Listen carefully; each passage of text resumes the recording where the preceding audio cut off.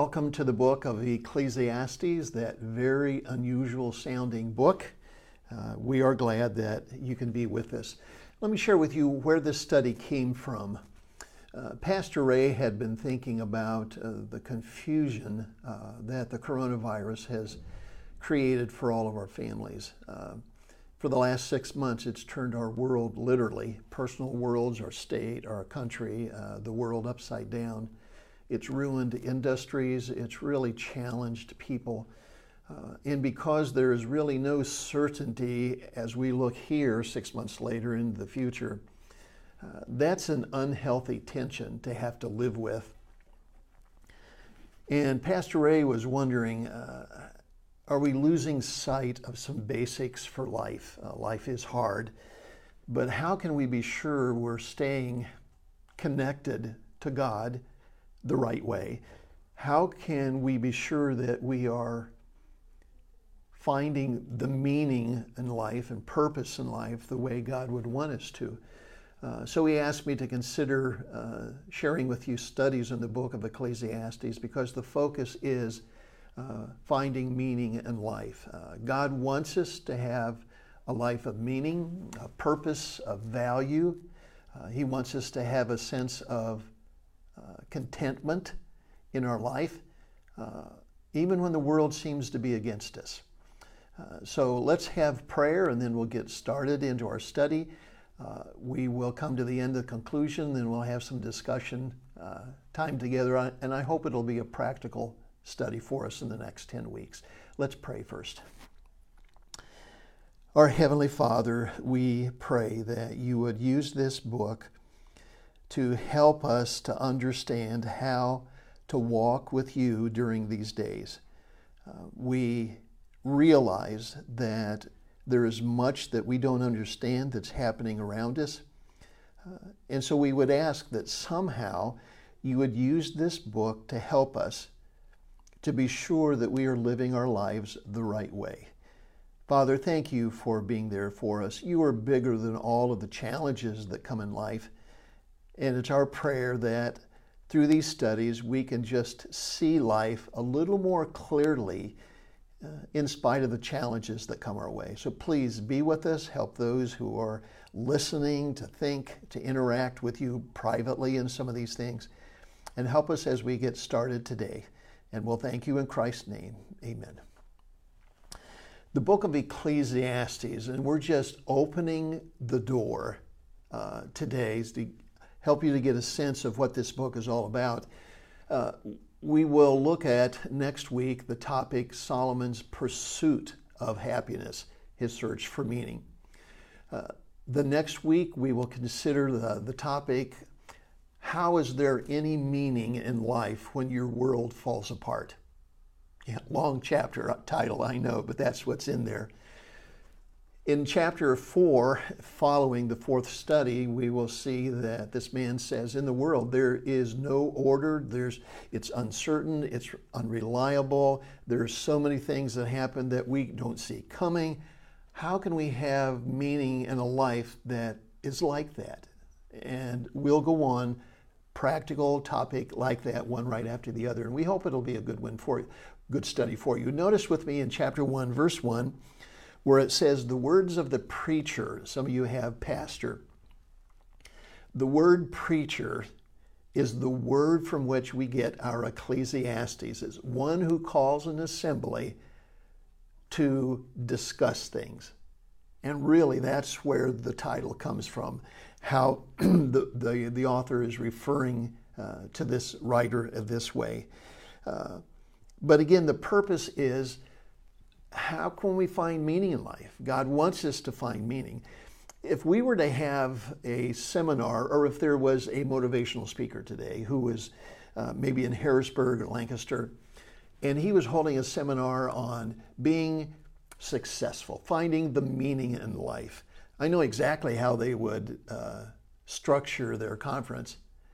The speaker would begin by saying, every one of you can be successful. Every one of you can have a meaningful life, kind of like a cheerleader, rah, rah, rah. And he would be very positive, very upbeat.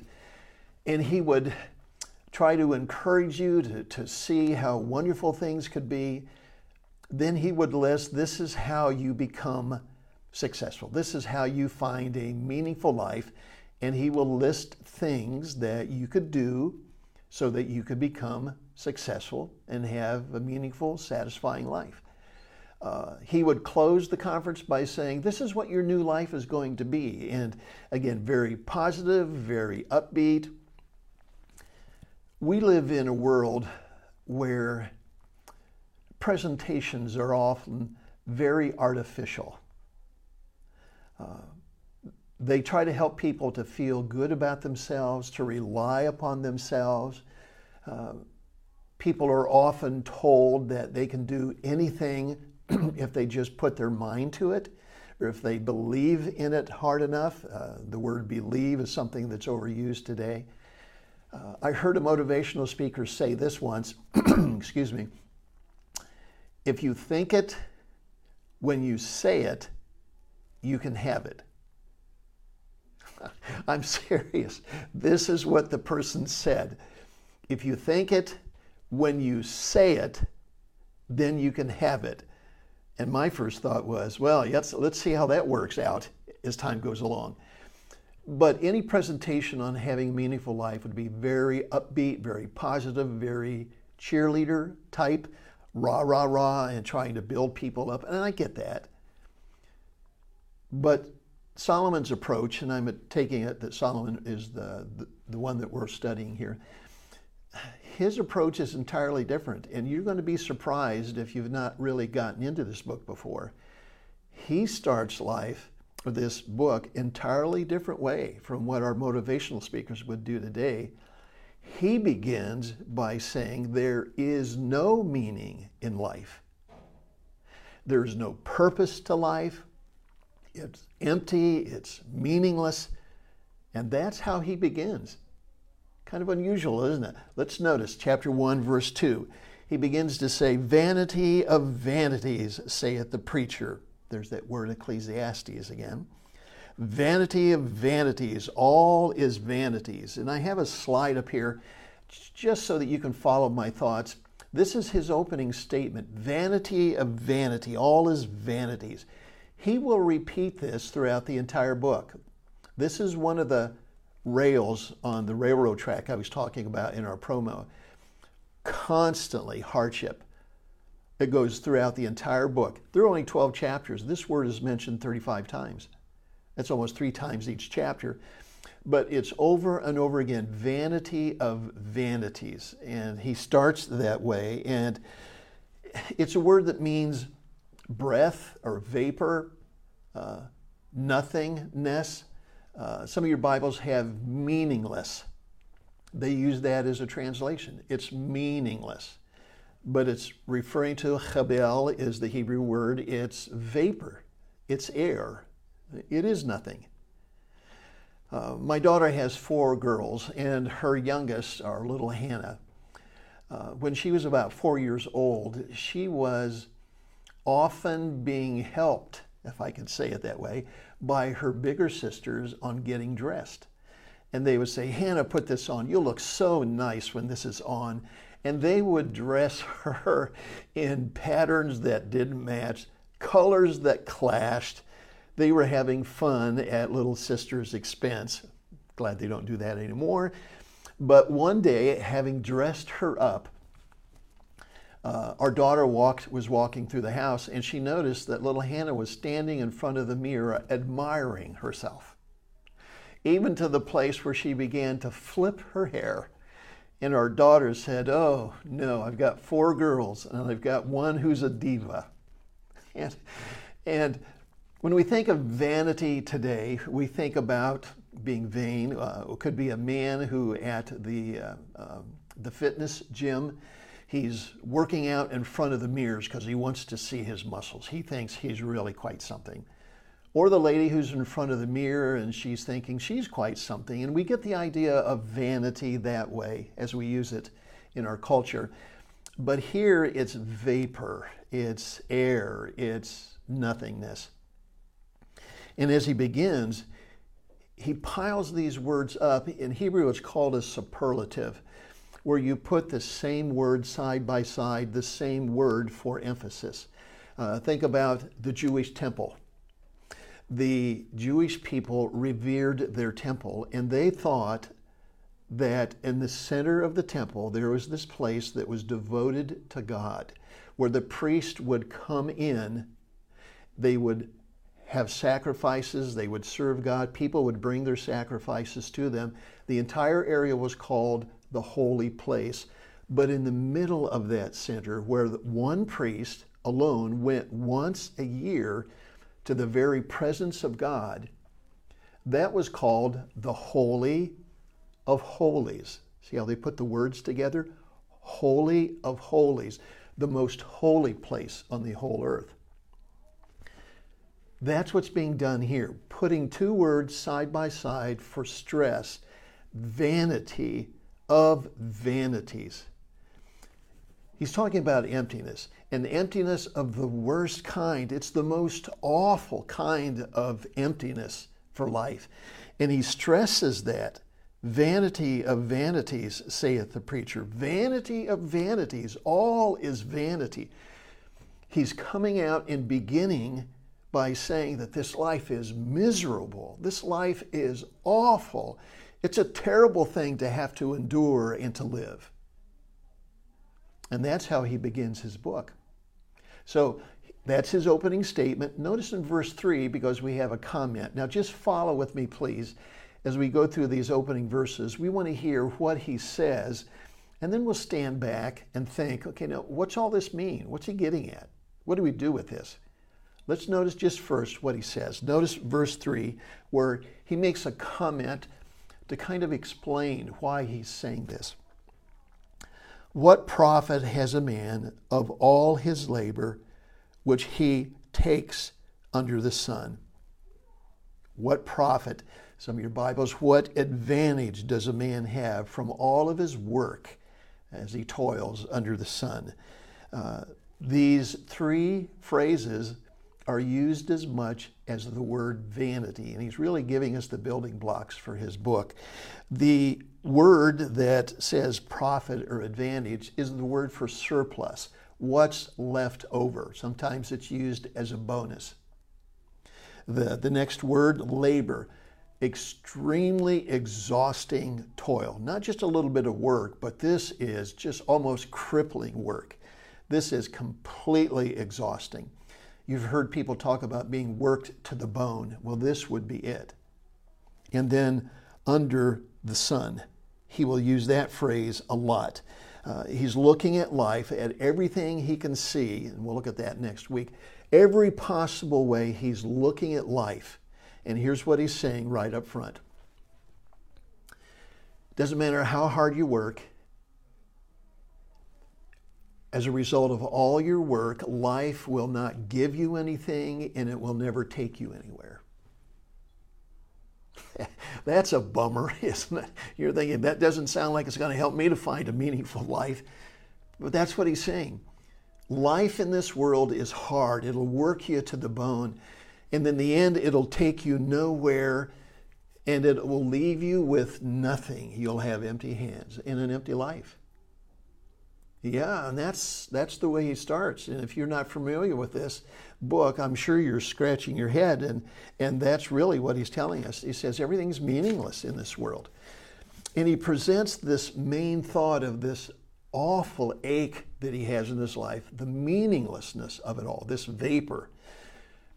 And then by pointing to nature, he wants to illustrate what he means, thinking that maybe we can see a little bit better what he's talking about as he tries to help us to see from his perspective as he writes that life is really not our friend. Notice what he says in verse 4. One generation passes away and another generation comes, but the earth remains forever.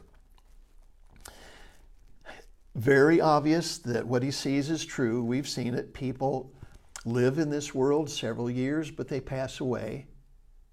Another generation comes, they grow up in this world, they live their lives, they pass away, they return to dust.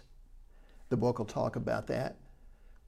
and another generation comes, and this cycle goes continually on and on. But the earth is there. The earth remains, but men have such a brief and fleeting life. They're here and they're gone. And in verse 11, nobody even remembers us after we're gone. He was really frustrated with passing away. He is.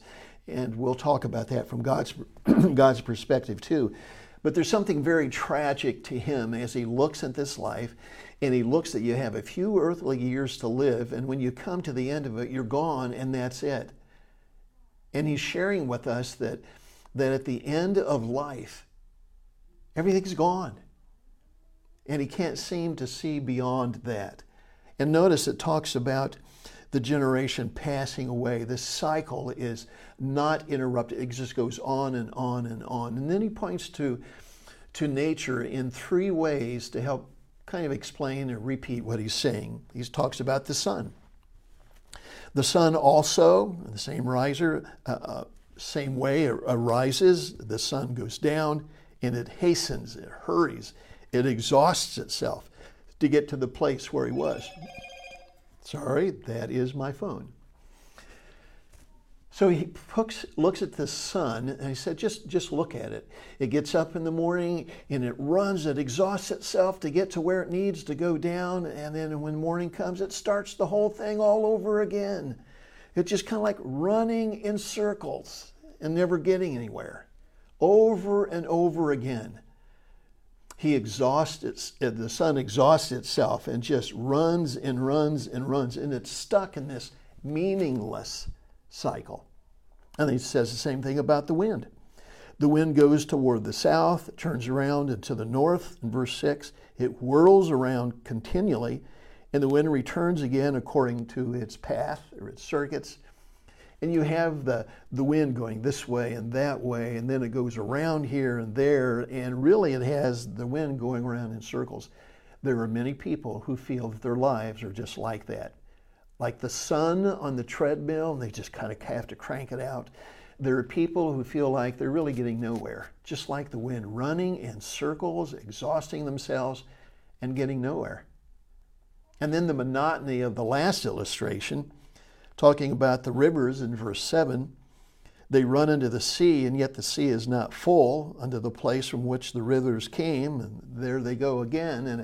And it talks about the waters that run from the hills through the streams to the rivers to the oceans, only to go back to do the same thing all over again.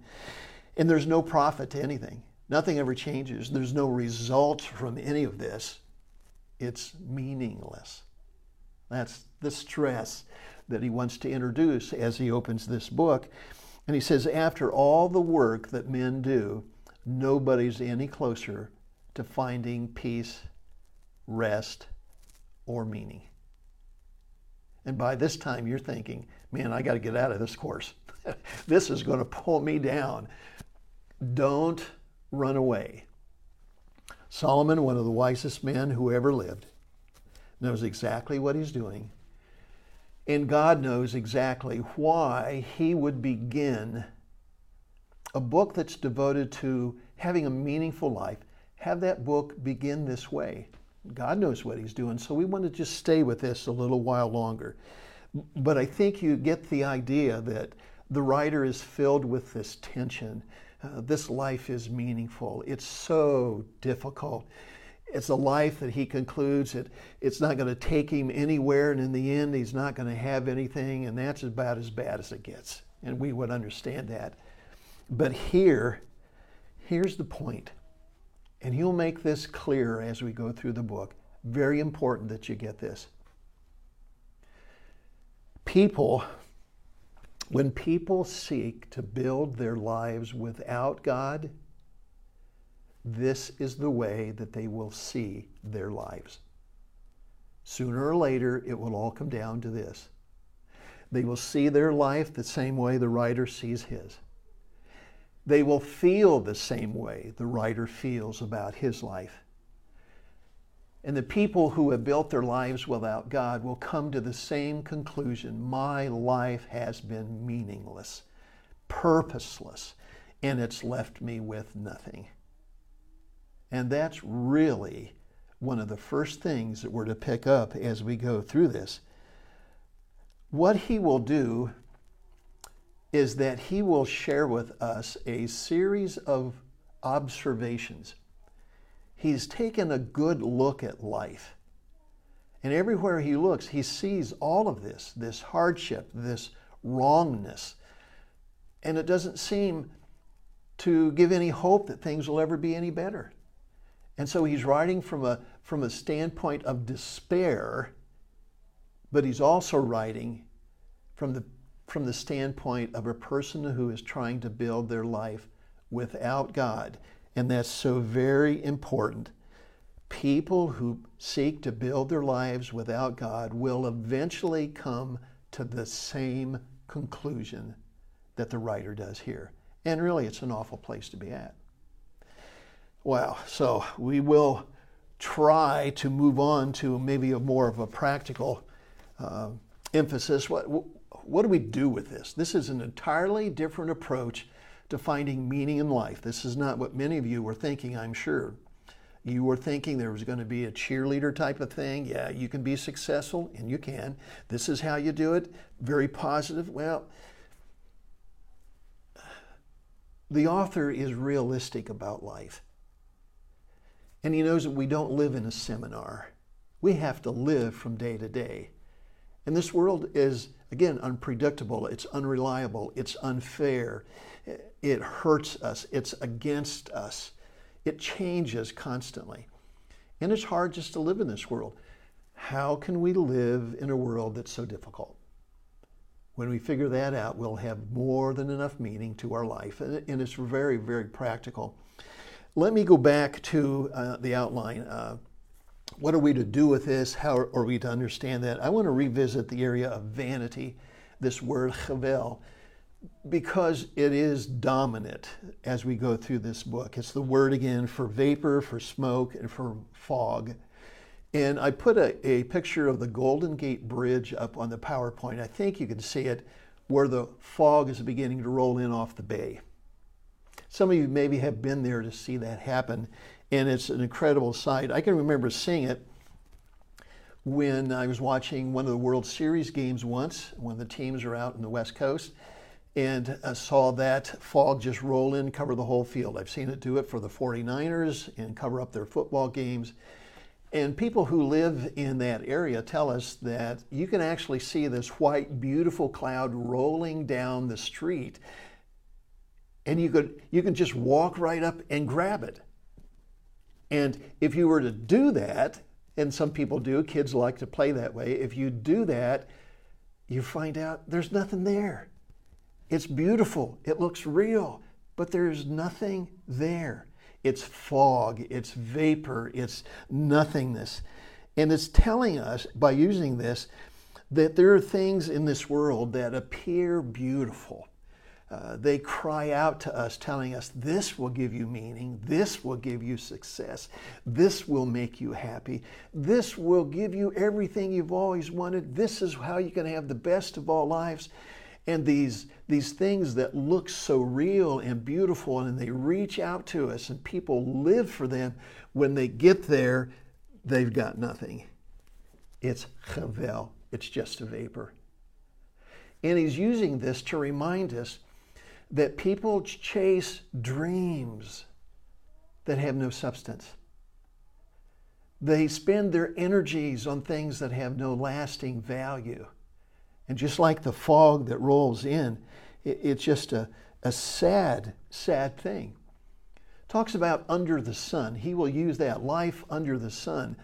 Well, that's kind of a key for us for where he's coming from. Because what men need to do to find meaning in his life is to look above the sun to God. And he will begin to bring God into the book and begin to share with us in chapter 2, 3, 4, and 5, and 6 as he repeats himself clearly and plainly. The best treasures in life are found in the simplest pleasures that we have in our homes.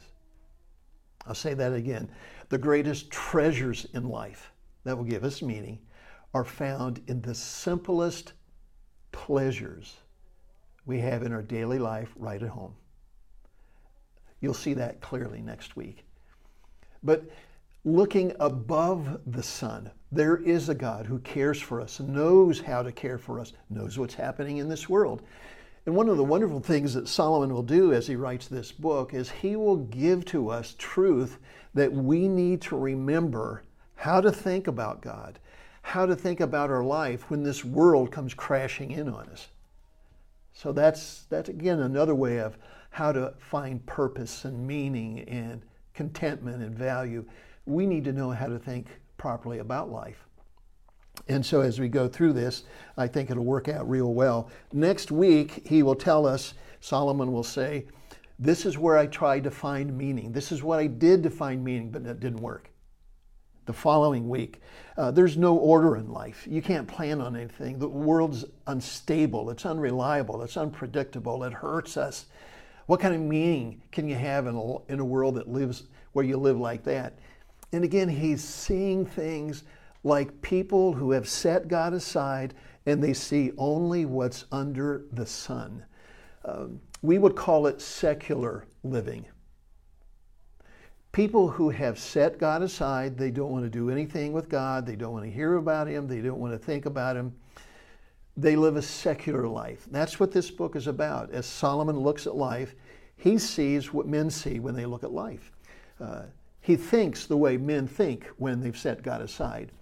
He listens to them and observes them. This is what they do. This is how they act. These are their conclusions, and this is how life ends for them. All of these things under the sun that's another reminder, people who are trying to build their lives without God, and it just won't work. He comes to a place in chapter 1, verse 13. Notice this with me, where he says, I gave my heart to seek and search out by wisdom concerning all things that are done under heaven. I'm going to look at everything. I've looked at everything. Here's my conclusions. But then he makes this statement, this sore travail. Some of your Bibles, this awful heaviness living in this world, this awful heaviness, God has given to the sons of men to be exercised by. And what he's saying in this verse is that the world is a rough place to live. It's exhausting, it's hard, it's not fair, and God did this to us. God put this burden on our lives. Now again, Solomon knows what he's doing. When people have set God aside and their lives, they don't work out. When life gets hard, when they think about God, they usually have harsh views about God. Well, if God was really good, He wouldn't let this happen to me. Or if God was really that kind, He would have known that this is just too much for me. And people begin to have harsh views of God. Solomon knows who he's writing to, where people are stuck at in life, and some of their initial thoughts of God. But later as we go through, we'll see that, yeah, God is in control of things in this world, and He understands how hardness sometimes affects us. But the real reason that God allows hardness to take place in our life is so that we will realize that we can't do it on our own and say, God, would you just help me? And then when God steps in to help us to reveal Himself and our lives settle down, we've learned a lot more than we thought we were just because we turned to Him. So again, He knows what He's doing, and it's a wonderful book in that way. I'm going to ask you to think with me about these questions. I think you will agree with me that if we stand back, just taking these opening verses and stand back and ask, okay, now what's this teaching us? What are we to learn about this? I think one of the things that we learn right off the bat is that life is very fragile. Life can easily be hurt. I think we see that. And we understand, as Christians, we understand that sin has done a lot of damage in this world. We get that. When we listen to the writer express his thoughts and see life in a very miserable way, we understand that when people grow up without God and they begin to build their lives without God, they have not learned to think properly. They just haven't. And that's why they go in these circles all the time. They just haven't. They don't understand what to do with life, and they're out there grasping for straws and finding out that what they think was going to bring them hope and stability is fog. There's just nothing there. So we can learn this is the way that unsaved people struggle with life, or people who are born again, they know the Lord is their Savior, but they've gotten lazy, they've gotten careless, and they've walked away, or they've kind of drifted away, and they've come to the place where they're trying to build their lives on their own too. Same thing is going to happen to them. They're going to find the same kind of emptiness. But let me ask this question for our discussion. Why does this world have such a hard time finding meaning? I think that'd be a good thing for us to discuss and to think about. Why is it that the world has such a hard time being happy? We could spend a lot of time there, couldn't we? This emptiness, this meaninglessness. The next question, do you have a meaningful life? Do you feel like you're the wind running in circles? Or like the sun, you're on the treadmill, but you're not going anywhere? Are you running on empty? Well, step back. How are you using your life?